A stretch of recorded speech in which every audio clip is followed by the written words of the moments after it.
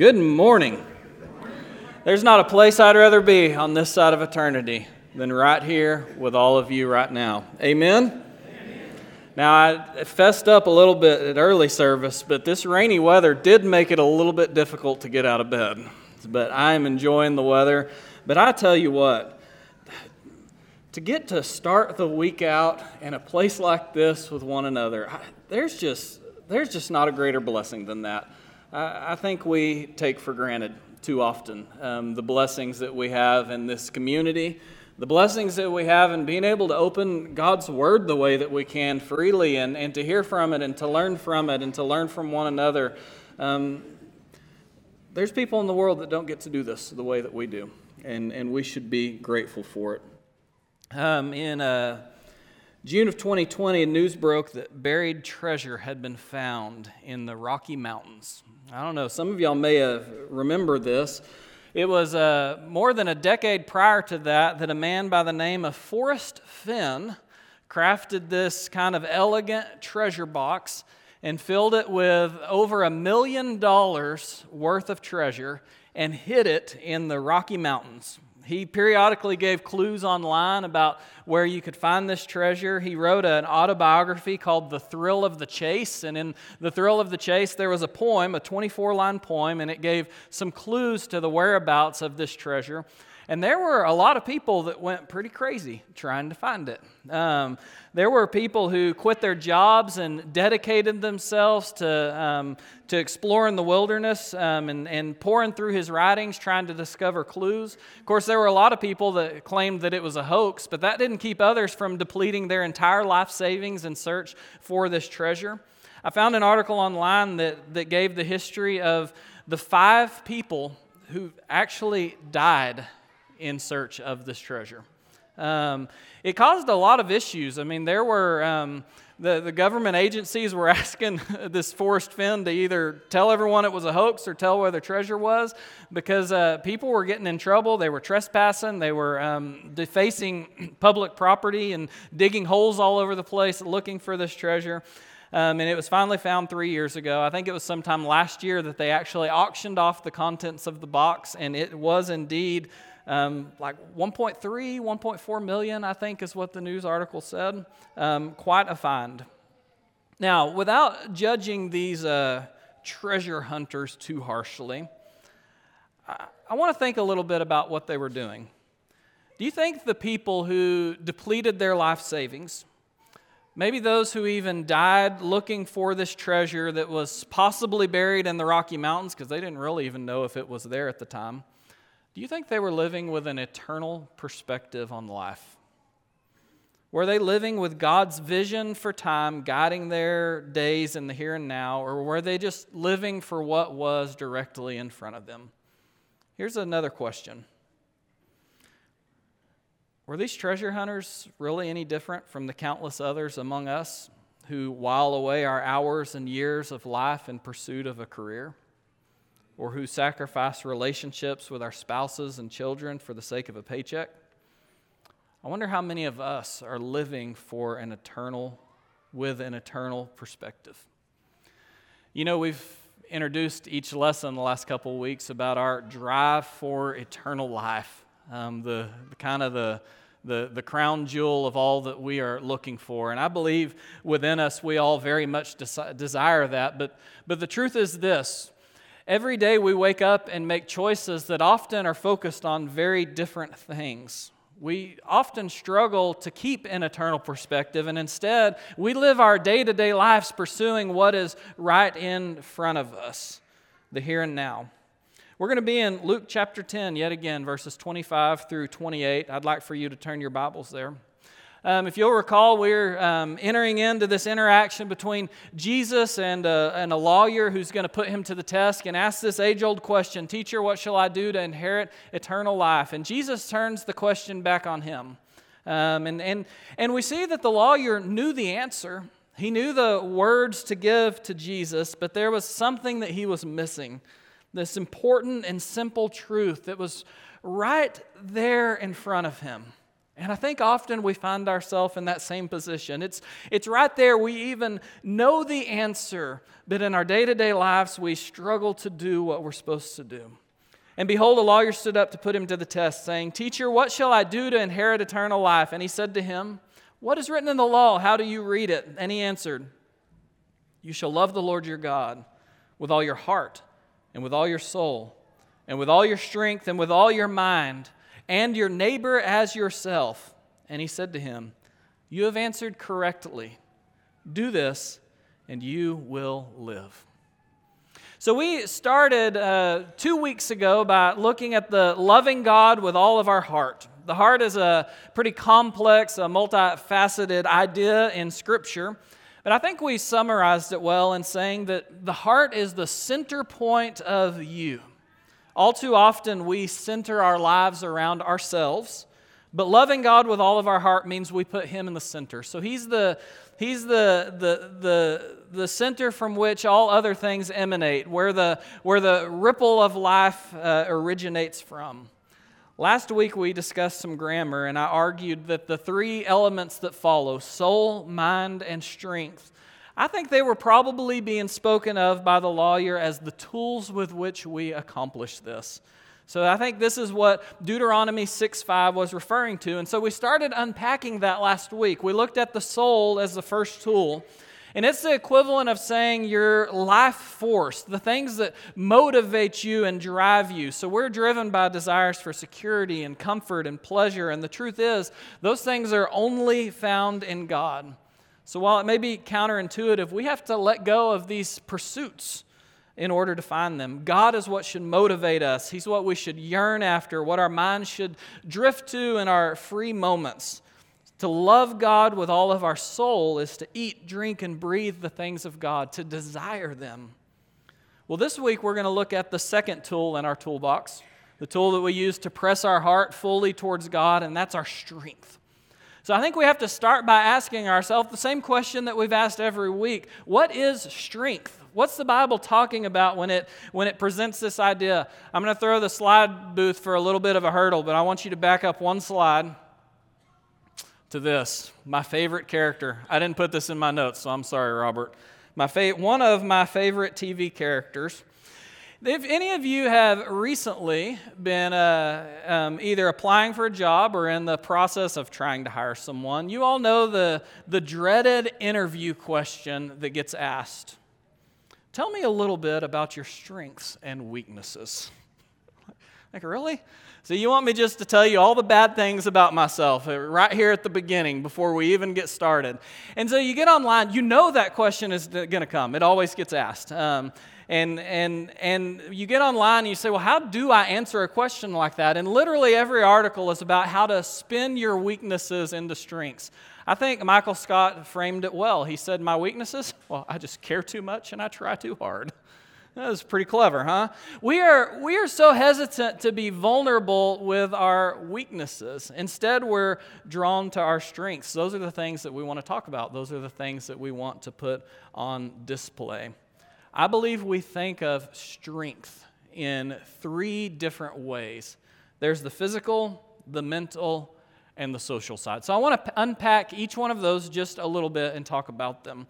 The first thing that I'm drawn to when I think of strength, I think is like most of you. I have this picture in my mind of physical strength. Now, unlike most of you, the thing that I first think of is the West Texas Fair and Rodeo and the pulling tractor competition. I'm going to guess not many of you think of that, but when I think of strength, that's where my mind goes. I don't know if y'all have ever watched those tractors, but they can't even run at an idle because they're tuned for so much strength. So they pull up to the starting line just barely gulping for it. They need so much air to run. I think there's fuel dribbling out the exhaust pipe because they can't burn it all. But then they get on the throttle and they start spooling up, and you see the black cloud of smoke that I think looks like smoke signal. They have to be able to see it in Buffalo Gap. And the tractor roars to life, and here it goes, pulling the sled down. It's really a silly thing that people do, is sit in the stands and watch this. but the display of strength there. And people are drawn to it in a lot of different areas. They watch these cars run in circles around the lap because they're fast and they're strong. Or you see the lumberjack competitions on TV where they get the chainsaws and they're mowing through the trees and seeing who can do it the fast and who is the strongest, who is the best. We watch the Olympics and we see the weightlifters that can lift the enormous amount of weights in these strongman competitions. We are drawn to feats of physical dominance, physical strength. If I was to ask you, who's the biblical character that you think of most when I say the word strength? I can almost guarantee with 95% certainty we would agree. It's Samson, right? Man, Samson was one of the judges. I mean, he was the strong man that we read about in the Bible. And in Judges 16, 5 and 6, we see this interaction where Delilah is trying to capture him. And Delilah in verse 6 says to Samson, "Please tell me where your great strength lies, how you might be bound that one could subdue you." Well, Samson tells some fibs at first. First he tells her, "Well, if you tie me up with some bowstrings, that'll do it." And so she ties him up with bowstrings, and what does he do? He's so strong, he just rips them off. The next round is new ropes, so she binds him with ropes. He rips them off. Then she weaves his hair into a weaving loom and pins his hair in it, and he stands up and he rips the loom to pieces. And finally he reveals the true source of his strength. It's in God because of his Nazirite vow, and when she cuts off his hair, his strength is lost. But Samson's thrown into prison, and in prison his hair grows back, and his last act of service to God is to stand up with his eyes gouged out and blind and put his hands against the pillars of the temple, and he presses with such strong force that the walls come tumbling down, and it's his last act of service to God. What a measure of physical strength we see in Samson. But we all know that there's different types of strength. There's more than just that. So I shift next to this idea of mental fortitude, toughness. You know, we tell our kids pretty often that when they're complaining, we say, "You know what? You can do hard things." Why do we tell our kids that? Because we know sometimes more important than physical strength is mental strength. This is why I plan to be able to whoop up on Braxton even when he's 20 years old. Now, maybe my body may not be able to hold out, but you dads know what I'm talking about. You may not have the physical dominance that you once had, but there's something in your brain that lives there that you can switch on that stays for a lot longer. There's a toughness that those youngsters don't have. You see it in a mother giving birth. I know that that's an exercise of physical challenge in and of itself, but the mental toughness that it takes to go through that process is incredible. As I look to Scripture and I think, who is someone who stands out as a bulwark of someone with incredible mental strength? I think of Paul. In 2 Corinthians 11, 24 through 29, he lays out and paints this picture of all that he went through. Let's read it together. Paul says, 5 times I received at the hand of the Jews the 40 lashes less one. 3 times I was beaten with rods. Once I was stoned. 3 times I was shipwrecked. A night and a day I was adrift at sea.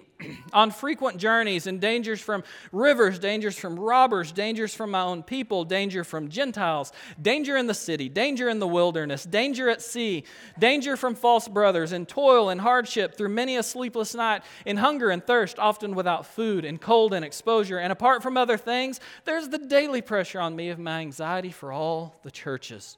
Who is weak and I am not weak, and who is made to fall and I am not indignant? Paul paints this picture of all that he went through, but you know what Paul did every day?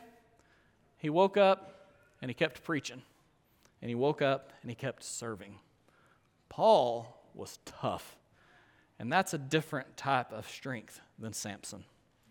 Now, there's another type of strength that I think we're also familiar with, and that's this social strength. It's this dominance. We would often call this power. You may remember or recall the awkward days of junior high when for the first time you realized all of these power dynamics had to be sorted out. And you might have found yourself on an unfortunate side of the coin there. Those were difficult days as people started to exercise and assert themselves for dominance. And the truth is, it kind of continues throughout our lives, just in more polished ways. In Genesis 31:29, we see Laban use the same type of language with Jacob. Laban says this, "It is in my power to do you harm, but the God of your father spoke to me last night, saying, 'Be careful not to say anything to Jacob, either good or bad.'" In other words, Laban is saying, "Hey, I'm not going to do anything to you right now, but you need to know I'm top dog. And if I decide to, I can." And we see that playing out in human culture all over. And so we think of power when we think of the President of the United States. Regardless of what you think about him, his words hold power. And there's certain things that he can speak and things happen. I look at biblically at the reign of Solomon at his peak. The power that was displayed in the riches and the military might among Solomon and the nation of Israel. And honestly, if we look through Scripture, we see that most often when Scripture talks about strength or might or power, it's referring to God. And it's this type of all-encompassing power that God has. In fact, it's often spoken of Jesus as well. It's counterintuitive. Philippians 2:5-11 paints this picture. He said, "Have your mind among yourselves, which is yours in Christ Jesus, who though he was in the form of God, did not count equality with God a thing to be grasped, but he emptied himself, and he took the form of a servant, being born in the likeness of men, and being found in human form, he humbled himself by becoming obedient to the point of death, even death on a cross. Therefore, God has highly exalted him and bestowed on him the name that is above every name, so that at the name of Jesus every knee should bow in heaven and on earth and under the earth, and every tongue confess that Jesus Christ is Lord, to the glory of God the Father." And that's the type of power that I'm talking about here. So you can see that there's several different types of power: physical, mental, social power. So I feel like I need to answer this question for you. What is strength? Well, I think you can take all of those things and you can distill them into one little statement. Here is how I want you to think about your strength. It is the power you have at your disposal to alter the world around you. The power you have at your disposal to alter the world around you. It takes a lot of different forms, but all of those types of strength can be used in this way. And so to start wrapping our mind around it, the first question we have to ask is, where does it come from? In the New Testament, apart from Luke and Mark, which are the passages we're studying and its counterpart in the other gospel, there are 7 other New Testament passages that use the same word for strength. The first one that I have on the screen, 2 Peter 2:11, talks about angels and the strength that they have. But the other 5 all speak about the might or strength of God. Revelations 5:12 and 7:12, God is proclaimed to be mighty. In Ephesians 1, God's might is displayed in the raising Jesus from the dead. In Ephesians 6, we're called to draw our strength from God's might. In 2 Thessalonians 1:9, we read that hell is going to be where God's strength or power is not present. But then in 1 Peter 4:11, I think we have the only other New Testament passage that talks about a human's strength. And it says that the service and it says that the strength that we have that's put to use in service comes from God. 1 Peter 4:11, "Whoever speaks as one who speaks the oracles of God. Whoever serves as one who serves by the strength that God supplies, in order that in everything God may be glorified through Jesus Christ. To him belong glory and dominion forever and ever. Amen." So, strength or might really is a fundamental attribute of God. But he's placed some of that might among his creation. He's placed it among some of the animals, but namely he's placed some of that power or that might among us, and we're expected to use it in a certain fashion. You know, he gave a lot of power to some of the animals. We look in Job 39:11, and he says, speaking of the wild ox, "Will you depend on him because his strength is great, and will you leave him to your labor?" And the truth is, the answer is yes. For years, humans have leaned into the powerful animals of God's creation to do work for us. In Proverbs 30:30, we read of a different type of might. The lion, which is mightiest among beasts and does not turn back before any. There's not many of us who would stand up to a lion. So we certainly understand that God has put power throughout all of His creation. We aren't the most powerful creatures in that regard. We aren't the fastest. We aren't the strongest. We aren't the largest. In fact, we're physically pretty ill-equipped for work and survival compared to much of God's creation. But we dominate in the immaterial world. We are by far the smartest, most complex creatures on the planet. I did read a particular scientist trying to argue that dolphins were smarter, but I feel like by the end of that article, even he had kind of talked himself out of it. Dolphins are pretty smart, but they're not capable of doing the things that we're capable of doing. And I wonder and I ask myself why, and I think you know the answer. It takes us back to Genesis chapter 1. You see, our power is unique in that it originates from God, it's fashioned after God, and it's sustained by God. In Genesis chapter 1, verse 28, we read, "And God blessed them, and God said to them, 'Be fruitful and multiply and fill the earth and subdue it and have dominion over the fish of the sea and over the birds of the heavens and over every living thing that moves on the earth.'" You see, God took His crown jewel of creation, mankind, and we'll read in just a second in verse 27, made in His image, and He gave them a specific charge. And the charge was this. He says, you go out and you exercise your strength and your power in a way that the word used is dominion. Have dominion over the fish of the sea and over the birds of the heaven and every living thing that moves on the earth. In other words, you go out there and you rule. That's the power that I'm giving you. And it's rooted in the verse that precedes it. Verse 27, because God created man in His own image. In the image of God, He created him.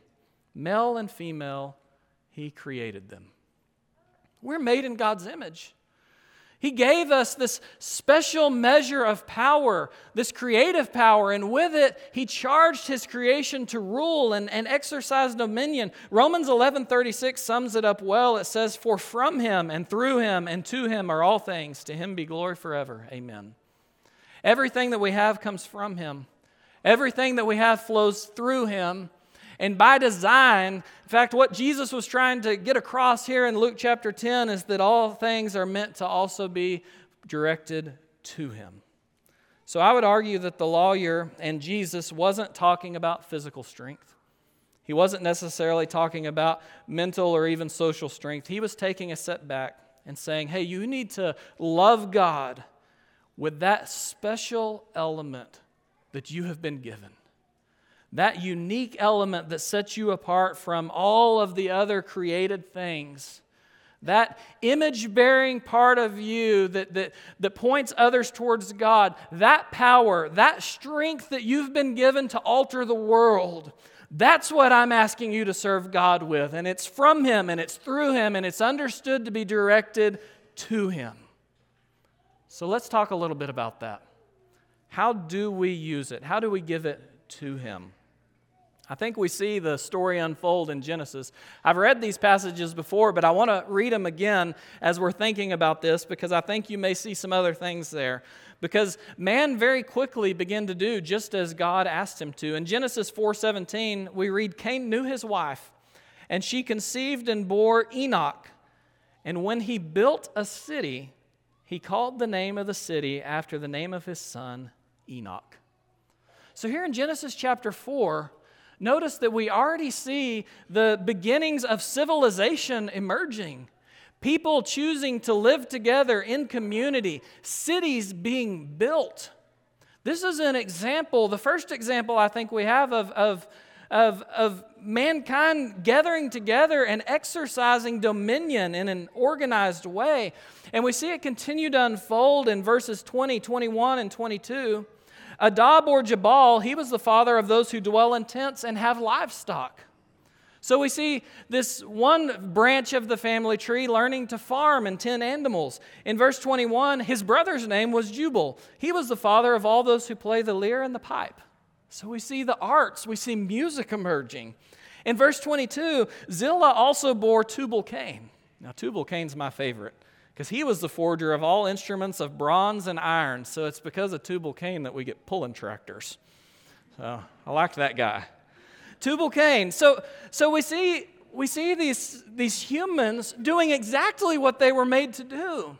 Taking God's creation and doing awesome things with it. That's how we were designed. And still today, I think we follow the same pursuits. We make art and we build buildings and we run machine shops and we fabricate awesome tools and we press the limits of technology and we grow and we build cities. And we're doing exactly what we were called and designed to do. We just direct it at the wrong things. It's not a new problem. In fact, in Genesis chapter 11, we see they had the same problem. Now the whole earth had one language and the same words. And as people migrated from the east, they found a plain in the land of Shinar and settled there. And they said to one another, "Come, let us make bricks and burn them thoroughly." And they had brick for stone and bitumen for mortar. Then they said, "Come, let us build ourselves a city and a tower with its top in the heavens, and let us make a name for ourselves, lest we be dispersed over the face of the whole earth." So you see these humans gathered together, and they developed this incredible technology which they could build structures that went up to the sky, but instead of using it for the glory of God, they said, let's do this for us. Let's make a name for ourselves. They started pursuing the wrong type of things that glorified themselves instead of God. They were pressing their strength towards the wrong things. But their failures to aim doesn't undermine the ultimate goal. In fact, the story of Scripture takes us through the whole process. It begins in a garden. We see humans making civilization. We see the breakdown of that civilization. But then at the very end, at the end of Revelation, when everything is restored and everything is made new, you know where we find humans? Back in a city with God. Revelations 21, 1 through 4. Then I saw a new heaven and a new earth. For the first heaven and the first earth had passed away, and the sea was no more. And I saw the holy city, the New Jerusalem, coming down out of heaven from God, prepared as a bride adorned for her husband. And I heard a loud voice from the throne saying, "Behold, the dwelling place of God is with man, and he will dwell with them, and they will be his people. And God himself will be with them as their God, and he will wipe away every tear from their eyes, and death shall be no more. Neither shall there be mourning, nor crying, nor pain anymore, for the former things have passed away." You see, someday we're going to, again, live in a city. And I believe that in that city we will still be exercising our strength given by God, but it won't be in a broken way because God is going to be present. And the work that we're going to do is going to be so intimately connected to Him that it's no longer corrupted. You want to experience a little bit of heaven on earth? Stop using your strength for you and use it for God. Because that's the direction that creation is ultimately headed anyway. That's where it's going to end. What is your world-changing power? You know, loving God with all of our strength means redirecting our human ambition, our power to change the world towards Him. So I want to ask you, what specifically do you have that you can change the world with, that you are changing the world with? Jabal farmed. Jubal was a musician, and Tubal-Cain was a craftsman. In the New Testament, Paul talks about the church, and he paints this picture that's similar. It's a collection of humans, all with different talents, all contributing in different ways, but pulling in a single unified direction towards God and for His glory. Starting in verse 12, 1 Corinthians 12:12, "For just as the body is one and has many members, and all the members of the body, though many, are one body, so it is with Christ. For in one Spirit we were all baptized into one body, Jews or Greeks, slaves or free, and all were made to drink of one Spirit. For the body does not consist of one member, but of many. If the foot should say, because I'm not a hand, I do not belong to the body, that would not make it any less a part of the body. And if the ear should say, because I'm not an eye, I do not belong to the body, that would not make it any less a part of the body. If the whole body were an eye, where would the sense of hearing be? If the whole body were an ear, where would the sense of smell be? But as it is, if God arranged the members in the body, each one of them as He chose, if all were a single member, where would the body be? As it is, there are many parts, yet one body. The eye cannot say to the hand, I have no need of you, nor again the head of the feet, I have no need of you. On the contrary, the parts of the body that seem to be weaker are indispensable. Skipping down to verse 27. Now you are the body of Christ, and individually members of it. You have a strength. It may not be the same as the person sitting next to you, but I guarantee you have a strength. And it's meant to be used in conjunction with the other believers in this room in a way that brings glory to God. And this is the tangible action of loving God with all of your strength. Now, I think because that passage is in the Bible and it's talking about the church, we often are guilty of thinking that Paul there is talking about preaching and teaching and greeting and setting up tables for fellowship meals. And I don't think that's true at all. What I'm talking about here and what I think Jesus was getting at when He says to love God with all of your strength is this. He was talking about school teachers who are really good at teaching and do it in a way that brings glory to God and builds up the body. He was talking about cabinet makers who make the best cabinets that have ever been built because God gifted them with the ability to create. Farmers who feed the world through the sweat of their brow and care for God's creation in a way that brings glory to Him. He's talking about salespeople who sell quality things with honesty and integrity and build relationships with people, and they're really good at it. And through those relationships, they bring glory to God and help people see Him. I'm talking about doctors who can set aside the pursuit of prestige and money and offer compassionate care to those who are hurting, and in doing so, bring glory to God. I'm talking about the home builders who build the finest homes that money can buy. They give families a place where they can gather and grow and love so the glory of God would be upheld. I'm talking about bankers who help people make wise financial decisions and in doing so give them better futures and bring glory to God. I'm talking about this group of believers being a place where everything we do is somehow, in some way, connected to our love for God. Church, God has given you strength. How will you use your strength this week to press the world towards God?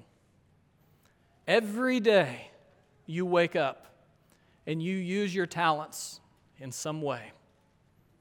Is it for you or is it for God? When God's your center point, you love Him with all your heart. It causes you to pursue and desire Him. You love Him with all your soul and all of your life. And that in turn causes you to serve Him with every gift that you have, loving Him with all of your strength and might.